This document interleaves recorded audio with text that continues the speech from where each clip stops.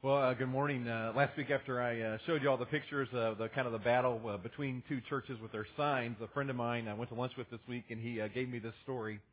Kind of goes along with it. There was this old Irish man who lived in the Irish countryside, and he had a faithful dog as his only companion. Otherwise, he was all alone. And one morning he awoke to discover that his faithful dog had died. And so he went down to the local Catholic church to his priest, and he said, "Father, could you do a service, a mass for my dog?" And the priest responded, "I'm afraid not. We don't do services for dogs. You can't bring a dead dog in here." He said, "But there's a Baptist church just down the street. Who knows what they believe? Why don't you go give them a try?" The Irishman said, "Father, do you think a $5,000 donation to the church would be enough if I go down there?" To which the priest exclaimed, "Sweet Mary, Mother of Jesus, why didn't you tell me the dog was Catholic?"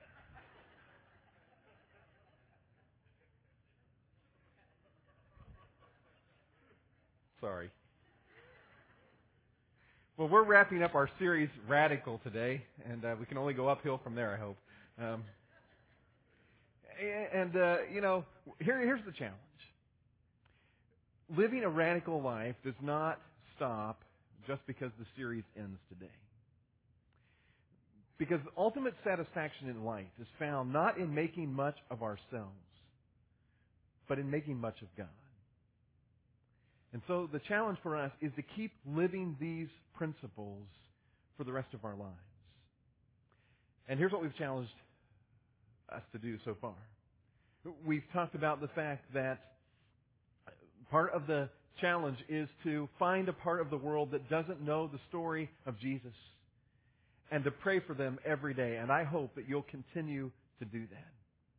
We've talked about the fact that all of us who are Christ followers ought to read the Bible every day because it's the way that we grow to know God more deeply. And a lot of you a few weeks ago stood and you made a commitment not to me, but to God, that you would read His Word every day. And I want to encourage you to keep living out that commitment. We've talked about the fact that as Christ followers living the radical life, we should give away some of our money, some of our possessions to benefit those who are poor and struggling and vulnerable and needy. And I hope you'll do that. We've talked about the reality that we ought to sacrifice some of our time for serving others. And lastly, we talked about that it's up to us to take the initiative to find people to build relationships with so that we can be part of a life-sharing community. And I want to encourage you, keep living that out. Because this isn't something that just ends today. There will come a day for all of us where we will have the privilege of standing before God, and we will have to give an accounting for our life. And when that moment comes for us, I don't think any of us will wish that we would have invested more energy in trying to make more money or to live a more comfortable life. I think when that moment comes and we stand before God, all of us will wish that we had invested and gotten ourselves ready for the moment when people from every tribe, tongue, and nation will bow before the throne of God. I think that's what we'll want to be ready for. You know what all this comes down to? All of this that we have talked about comes down to one simple thing. It comes down to trust. I just don't trust you. You don't trust me? No, I want to trust you. I just don't. I have an exercise that I think will really help. Oh, okay. Stand here and face this direction. Mm-hmm. Now, do you trust me? No, I just said I don't trust you. Right, well, this is all part of the exercise. Oh, all right? Okay. Whenever I ask you if you trust me, you say, "Yes, Jesus, I trust you." Even though I don't. It's practice. Okay. So, do you trust me? Yes, Jesus, I trust you. Now, fall back. Are you going to catch me? Don't worry about that. Okay, that's the part I'm worried about. You can do this, okay? Just trust me. Trust you. Fall back. Okay, well, Jesus, I trust Good. you. Yes, I do trust you. I'm going to fall Okay. back. Woo! Okay. Great. Let's try this again. Just face this direction and keep your feet planted. All right? Do you trust me? Yes, Jesus, I trust you. Now, fall back. Okay, I'm going to do it. All right. I'm really going to do it. Good. Oh, Jesus, you're really good. I didn't think you were going to catch me, but you did. Oh, that was great. That was great. You're ready for level 2. Level 2, here I come, baby.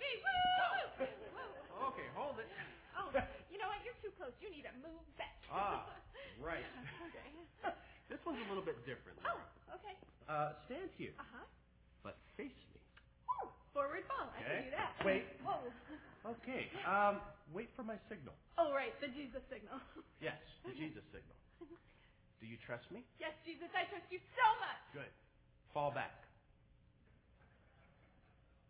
That's awesome. It is awesome, especially when you do it. Seriously? Of course.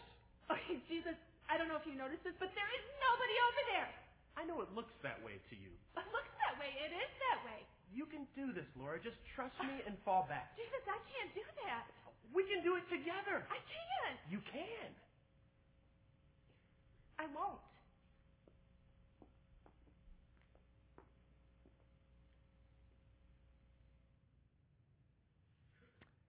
And that's really what it comes down to, doesn't it? Will I or won't I trust Jesus? That's the two questions we've been asking throughout this whole series. Do I believe Jesus? Do I believe what he says and promises?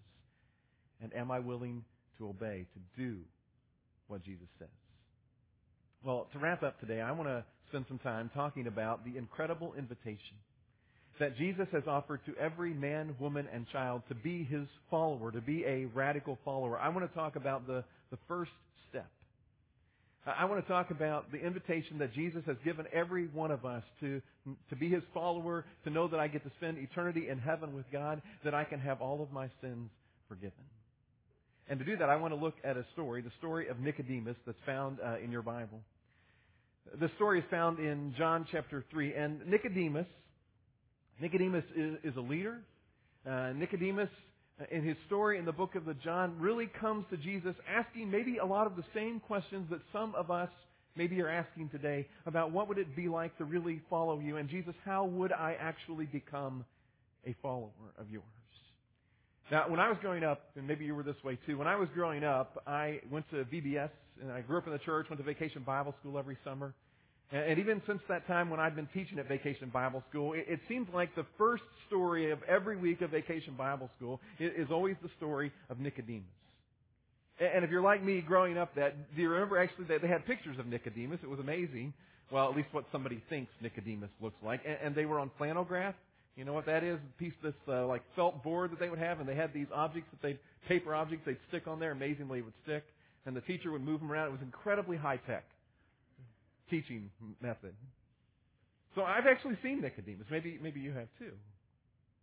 Well, his story today, I think, provides us some great insight. So take out your Bibles and find your way to John chapter 3, or your phone if you've got your Bible on there, or your iPad, or however you're reading the Bible. Take it out and find your way to John chapter 3. Now, in this story, you're gonna find a couple of words. And you've heard these words, and maybe you've wondered, well, where did that terminology even come from? And maybe when you've heard these two words, they have actually scared you. The words you're going to find in here are the words born again. And maybe you've heard that term, a born-again Christian, and you've thought, if I hear that term, or if I find out there are those born-again Christians, I'm running in the opposite direction. Well, you may discover today that what Jesus has to say about these words born again don't have anything that resembles what you've imagined in your mind about born-again Christians. And you may come to discover that these words are actually very important words. So John chapter 3, let's start in verse 1 and work our way through this. Now there was a man of the Pharisees named Nicodemus, a member of the Jewish ruling council. Now, let's stop there and just talk about that for a second. First, notice that Nicodemus was a Pharisee. He was a religious man. But he was also part of the Jewish ruling council. And I guess, at least the way I would best understand this, it was almost like Nicodemus was an ambassador. You see, at this time, Rome was ruling over the Jewish people. And Nicodemus acted as a go-between, a mediator, a spokesman for Rome to the people in his region. But he also acted as someone who stood for his people and spoke back to Rome in their case. But ultimately, what really mattered for his job is that Rome expected him to keep a certain level of peace in the region. And so Nicodemus, by going to have a conversation with Jesus that we'll see he goes to have in a moment, really takes a risk. Because all Nicodemus needed was some religious guy like Jesus walking in his region, stirring things up, making a big ruckus, And that would upset Rome. And so by even going to have this conversation, maybe there was some risk involved for Nicodemus. And maybe for you, when you think about having a conversation with God, maybe when you think about following Jesus, maybe that whole thing seems a little risky to you. Verse 2. He came to Jesus at night. And you know what? Some people have made a big deal about him coming at night, like he was coming under a cloak of secrecy. And maybe there was some secrecy to it. I tend to think more that Nicodemus just knew that by coming to Jesus at night, he might actually find a time when Jesus wasn't interrupted by throngs of people and they could actually have an extended conversation. Because Nicodemus had some questions. And he said to him, Rabbi, we know you are a teacher who has come from God. For no one could perform the miraculous signs you are doing if God were not with him. And I think that maybe this morning, this is where some of you are. In fact, I think this describes where a lot of Americans are when it comes to the question of who is Jesus. Because Nicodemus basically says to Jesus, you know what, Jesus, I've been watching you. That whole incident in the temple, where you threw over the tables and chased people out. Yeah, I saw that. And Jesus, I've heard rumors that you actually changed water into wine. That's unbelievable. And I've had people tell me, Jesus, that you healed them. That's amazing. And Jesus, I've heard you teaching. And so Jesus, I've come to recognize that you're a rabbi, which is a term of respect. You're a teacher. You're a good man who obviously has come from God, and I'm guessing that you came to give us greater insights into who God is. But notice what Nicodemus doesn't say. Nicodemus never says, and Jesus, you are the Messiah. You are the Son of God. You are Jesus Christ, the Savior of the world. He doesn't say any of that. And I think maybe some of you today, and certainly a lot of people in our culture today, would say about Jesus, well, I think he was a good man. He was religious. He did some good things. Maybe he came to give us greater insights into who God is. But maybe they're not quite at the point where they would say, you're the Son of God. And you see, Nicodemus comes on this day because he has some questions about the kingdom of God. He wants to ask Jesus, when is it that you are finally going to reestablish Israel as the superpower of the world? When is the kingdom of God here on earth going to come? I've got some questions about that. But Jesus, as he so often is, was one step ahead of Nicodemus. He knew where Nicodemus was going, but Jesus was going to take this conversation in a different direction. Verse 3. In reply, Jesus declared, and the writer here says it's in reply, but I almost wonder if this is more of like an interruption. That Nicodemus isn't quite finished with his thought, but because Jesus is one step ahead of him, he sort of interrupts the conversation and takes it in a whole different direction. I tell you the truth, Jesus says. No one can see the kingdom of God unless he is born again. And there are those words, born again, which could also be translated born from above. In fact, in John chapter 3, verse 31 and John 9:11, that's exactly how it's translated, born from above. Jesus says, Nicodemus, you want to know about the kingdom of God? Well, here's the truth about it, Nicodemus. Nobody gets in. Nobody even sees the kingdom of God unless they are born again, unless they are born from above. The conversation continues in verse 4. How can a man be born when he is old? Nicodemus asked. Legitimate question, wouldn't you say?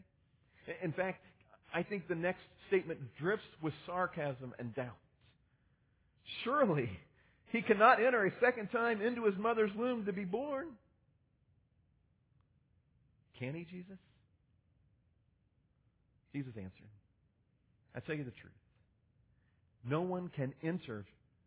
Before he says no one can see the kingdom of God, now Jesus says no one can enter the kingdom of God unless he is born of water and the Spirit. Flesh gives birth to flesh, but the Spirit gives birth to the Spirit. You should not be surprised at my saying, you must be born again. Jesus says, Nicodemus, you're a religious leader. You know the law of the Old Testament. It should not surprise you when I say that no one can see or enter the kingdom of God unless he is born a second time, unless he is born again. It shouldn't surprise you of that. But you know what? To Nicodemus, who was a Jewish man, what Jesus says to him is very offensive. Because in reality, Jesus is saying to him, to Nicodemus, a Jew who thought. Nicodemus' view on this was, hey, I'm a Jew. And as long as I am a Jew, as long as I am a child of Abraham, who is the father of all Jews in the Old Testament, I'm in, right? I mean, just because of my heritage, just because of my bloodline, just because I am a Jew, I'm good, I'm in. End of story. Jesus says, you know what, Nicodemus? This is not just about being born into the right heritage. It's not about who you are related to. It's not about your bloodline. Nicodemus, if you want to even see the kingdom of God, you've got to be born again. You've got to be born a second time. You have to be born from above. And this is not a physical birth that we're talking about, Nicodemus. It is a spiritual birth that has to happen. Then verse 9. Nicodemus just simply asks a question. How can this be? You see, Nicodemus struggled with what Jesus was saying because Nicodemus operated with the idea that there was this cosmic scale, something like this. And this giant cosmic scale measures whether or not a person gets to follow Jesus. You see, in Nicodemus' mind, it went something like this. He would have said to us, you know what, all of us, or there are a lot of people who do some really, really bad things. And then there are some people who do some kind of medium bad things. And then there are a lot of people like me that just do some itsy-bitsy little bad things, right? And all of the bad things that we do get stacked on one side of the scale. But we're all good people, right? And so we do good things. And there are some things in life we do that are really, really, really big good things. And there are some other things that are kind of medium good things. And there are a lot of little itty-bitty good things that we do. And all of the good things that we do get stacked on the other side of the scale. And as long as the side of the scale with all of our good things even just slightly outweighs all of the bad, Nicodemus would have said, that's good enough, right? That gets me into the kingdom of God. And Jesus says, Nicodemus, it's not the way it works. It's not about whether or not you do enough good. You have to be born again. There is something more. And Jesus turns upside down what Nicodemus has always believed about the kingdom of God. In fact, move on to verse 14. The conversation continues. And finally, Jesus gets around to talking about something that Nicodemus actually understands in verse 14. He says, just as Moses lifted up the snake in the deserts. And Nicodemus is thinking, I know that story, Jesus. I know about that one. Because he's referring to an Old Testament story when the Israelites were still wandering in the wilderness. And a lot of them were being attacked by these venomous snakes. And it was killing a lot of the people. And so God instructed Moses to put an image of this snake on a pole and to mount it in the center of the camp. And whenever someone was bitten by one of these snakes, they were to go and to look at that snake on a pole, and they would be healed by God. And Nicodemus says, Jesus, I know that story. And then Jesus brings it to Nicodemus' time when he says this, so the Son of Man must be lifted up, that everyone who believes in Him may have eternal life. Jesus, you know what He's saying? The days of judging by the cosmic scales of trying to do enough good, trying to obey all of the rules, all of the traditions, all of the laws, that is over. It's not about that anymore, Nicodemus. And it's not about that anymore today either. No, he says what it's about now is the fact that the Son of Man, Jesus, will be lifted up on a cross, or in our case, was lifted up on a cross. And our ability to be part of the kingdom of God is no longer dependent on what I can or cannot do, but it is totally dependent on the gift that Jesus has already given us by dying on the cross in our place and paying the penalty of our sin. And by His gift, by what God has already done, I can have the gift of being part of the kingdom of God.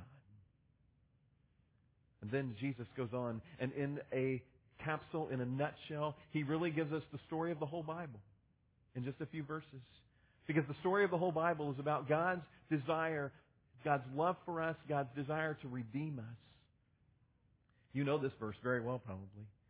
For God so loved the world, and that would include all of us, that He gave His one and only Son, that was Jesus, that whoever believes in Him shall not perish, but have eternal life.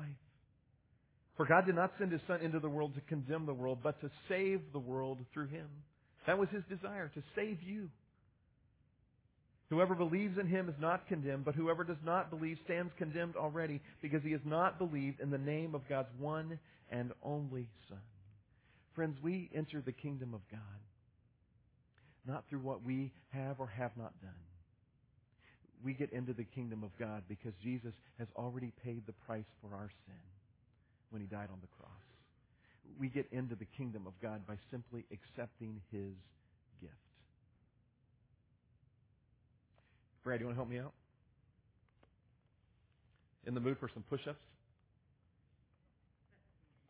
I told him ahead of time, so don't.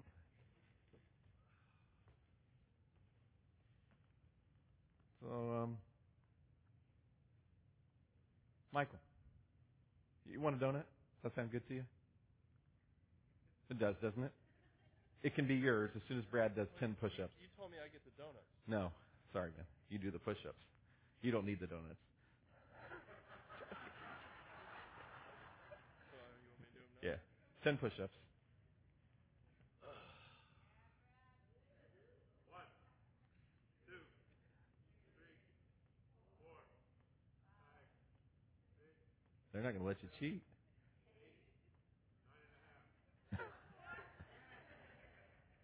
Very nice.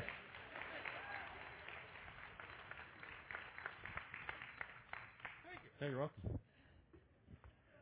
How many more do I have? I've got quite a few in here. Josh, would you like a donut? Okay. Go ahead. 10 more push-ups. Yeah. Just one, sorry. There's 2 services, so. Yeah.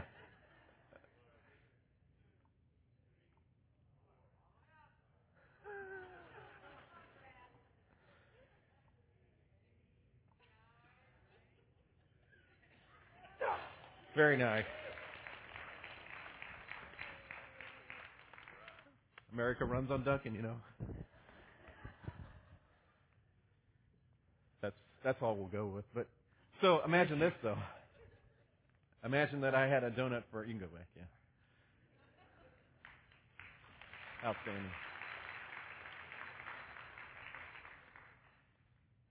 Imagine if I had a donut for every person in this room. But to receive that gift, somebody else had to pay a price for it. A professor at a Christian college out west actually did this experiment in his class of about 30 students. He had a young man named Steve who had done perfect work the whole school year. And so he stopped him after class one day and he said, Steve, he was a football player, do you think you could do 300 push-ups, 10 at a time? Steve said, yeah, I think I could do that. And so the next day, the professor did just what I have done here. He offered donuts to students, and at first they were eager to take them, and Steve would do the push-ups. But as they began to move around the room, into the second and the third row, some students began to refuse the donut. To which the professor would say, that's fine if you don't want it, but he's going to pay the price for it, even if you don't take it. And Steve would do the donuts. And somehow, people began to hear what was happening, and a few other people wandered into the room to watch what was happening. In fact, after that happened a few times, a young man named Jason tried to come into the door, and everybody in the class said, no, stay out, don't come in. Because they realized that every person that came into the room, it was 10 more push-ups. And the professor said, Steve, it's up to you. Does Jason come in or not? Steve said, let him come on in. And he did 10 push-ups for Jason. And he moved on around the room until he had done push-ups for every single person in the room. And the professor said, I wanted to invite all of you to my party, but none of you had done perfect enough work to have deserved it except for Steve. But he paid the price for you all today so that all of you could be invited to the party. We've all been offered a gift. We've been offered a gift from Jesus, much more than a donut. But the gift has been paid for. Be awful foolish, wouldn't it? And ungrateful to leave the gift lying on the desk. But we have to decide. You know what Nicodemus decided? Nicodemus decided to accept the gift. We know that because if you keep reading through the New Testament, you find some things that Nicodemus says that identifies that he has become a follower of Jesus. And you know how else we know? On the day that Jesus died on the cross, do you know who was there to take care of his dead body? It was Nicodemus. Because he had decided he would accept the gift. He wanted to be born again. He wanted to be part of the kingdom of God.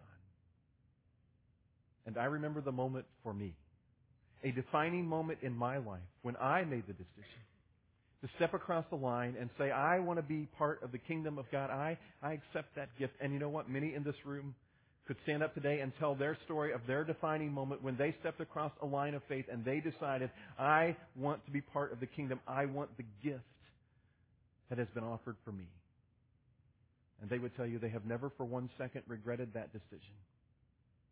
And it has changed their life forever. But there are some in the room today who are right where Nicodemus was. And you're still wondering, how can this be? And you're still debating whether or not you're going to accept the gift that Jesus offered on your behalf. Listen to what it says in verse 19. Jesus, still speaking, says, this is the verdict. Light, he's talking about himself, has come into the world. But men loved darkness instead of light because their deeds were evil. They stayed in their sin. Everyone who does evil hates the light and will not come into the light for fear that his deeds will be exposed.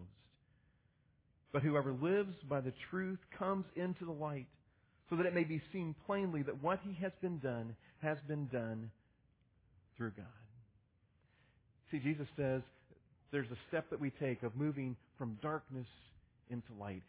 And the move from darkness to light, you know what that comes down to? It comes down to trust. Nicodemus had to decide. Am I going to continue to trust myself and my own ability to do enough good, which I can never do? Or am I willing to trust God? And that's really what it comes down to for every single one of us. Who am I going to trust? Myself? Or am I willing to place my trust in God? And this morning, maybe you're thinking, okay, it's time for me to trust Him. What do I do exactly? Well, the Bible's pretty clear.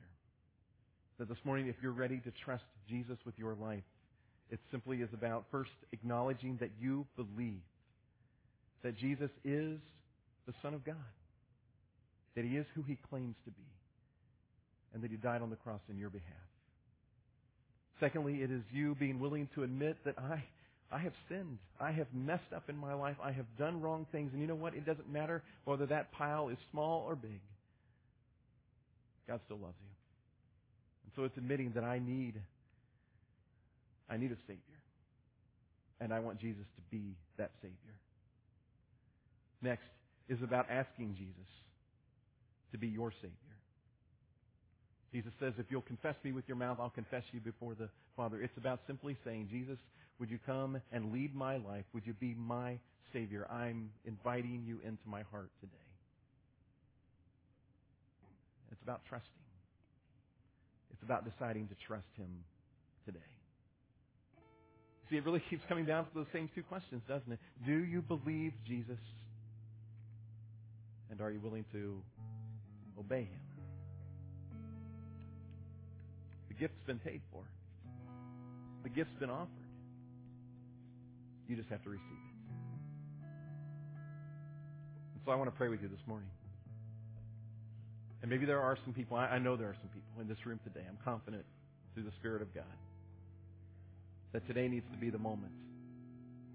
And so if you're at that point, as I pray this prayer, I want to invite you to pray it. You can pray it in your own words. Nothing magical about it, but praying something and saying something to God is the first step towards inviting Him in. And so let's bow our heads and you pray if you're at this point. God, thank you for Jesus, who loved me enough to die on the cross for me. And God, today I acknowledge that I need a Savior. God, I have sinned and I ask you for your forgiveness. And God, I invite Jesus to come into my heart and into my life and save me today. Thank you, God, for the promise that I will be with you for eternity in heaven. Thank you for saving me. In Jesus' name we pray. Amen. Now, people who make that commitment, people who invite Jesus into their heart, there's one more thing that the Bible instructs us to do. And the story continues in verse 22. It says, after this, Jesus and His disciples went out into the Judean countryside where He spent some time with them and baptized. And you know who He was baptizing? He was baptizing people who, just like you, had invited Him into their hearts. Now, I'm making some assumptions here, but I wonder for me, maybe Nicodemus was among those. Maybe there was a day where he followed them into the Judean countryside, and Nicodemus said, Jesus, I believe. And he was baptized. He was immersed in the water. And if you read through the book of Acts, you will discover that every person who prayed that simple prayer maybe that you prayed, who invited Jesus into their heart, followed that up almost immediately in most cases by being immersed in water as a way of saying to everybody, I am publicly declaring today that I'm going to follow Jesus. And as a beautiful picture of having all of the sins of our past washed away and rising to a new life in Jesus Christ. And some of you need to do that today. And we've made it really easy for you. As you came in, maybe you saw there is a baptismal pool set out up in the front. And maybe you came today thinking, I'm not ready for that. Maybe God's worked on you and you decided now and we're ready for you. Because down here in the front there are some shorts and shirts and towels. And we're going to stand and sing a song together in a moment. And as we're standing and singing, if you're thinking this is the moment, then why don't you come on down and grab a towel and a T-shirt and some shorts and go to the bathroom and get changed. And when we wrap things up here in just a moment, all of us are going to gather right out there in the front. And we're going to celebrate as people publicly declare their faith in Jesus Christ by being baptized. It is an incredibly awesome moment to celebrate. And I'm pretty excited because I know that God's Spirit is at work. And some of you are going to move to make that decision today. So let's stand. Rick's going to lead us in some worship. And then we're going to go celebrate baptism.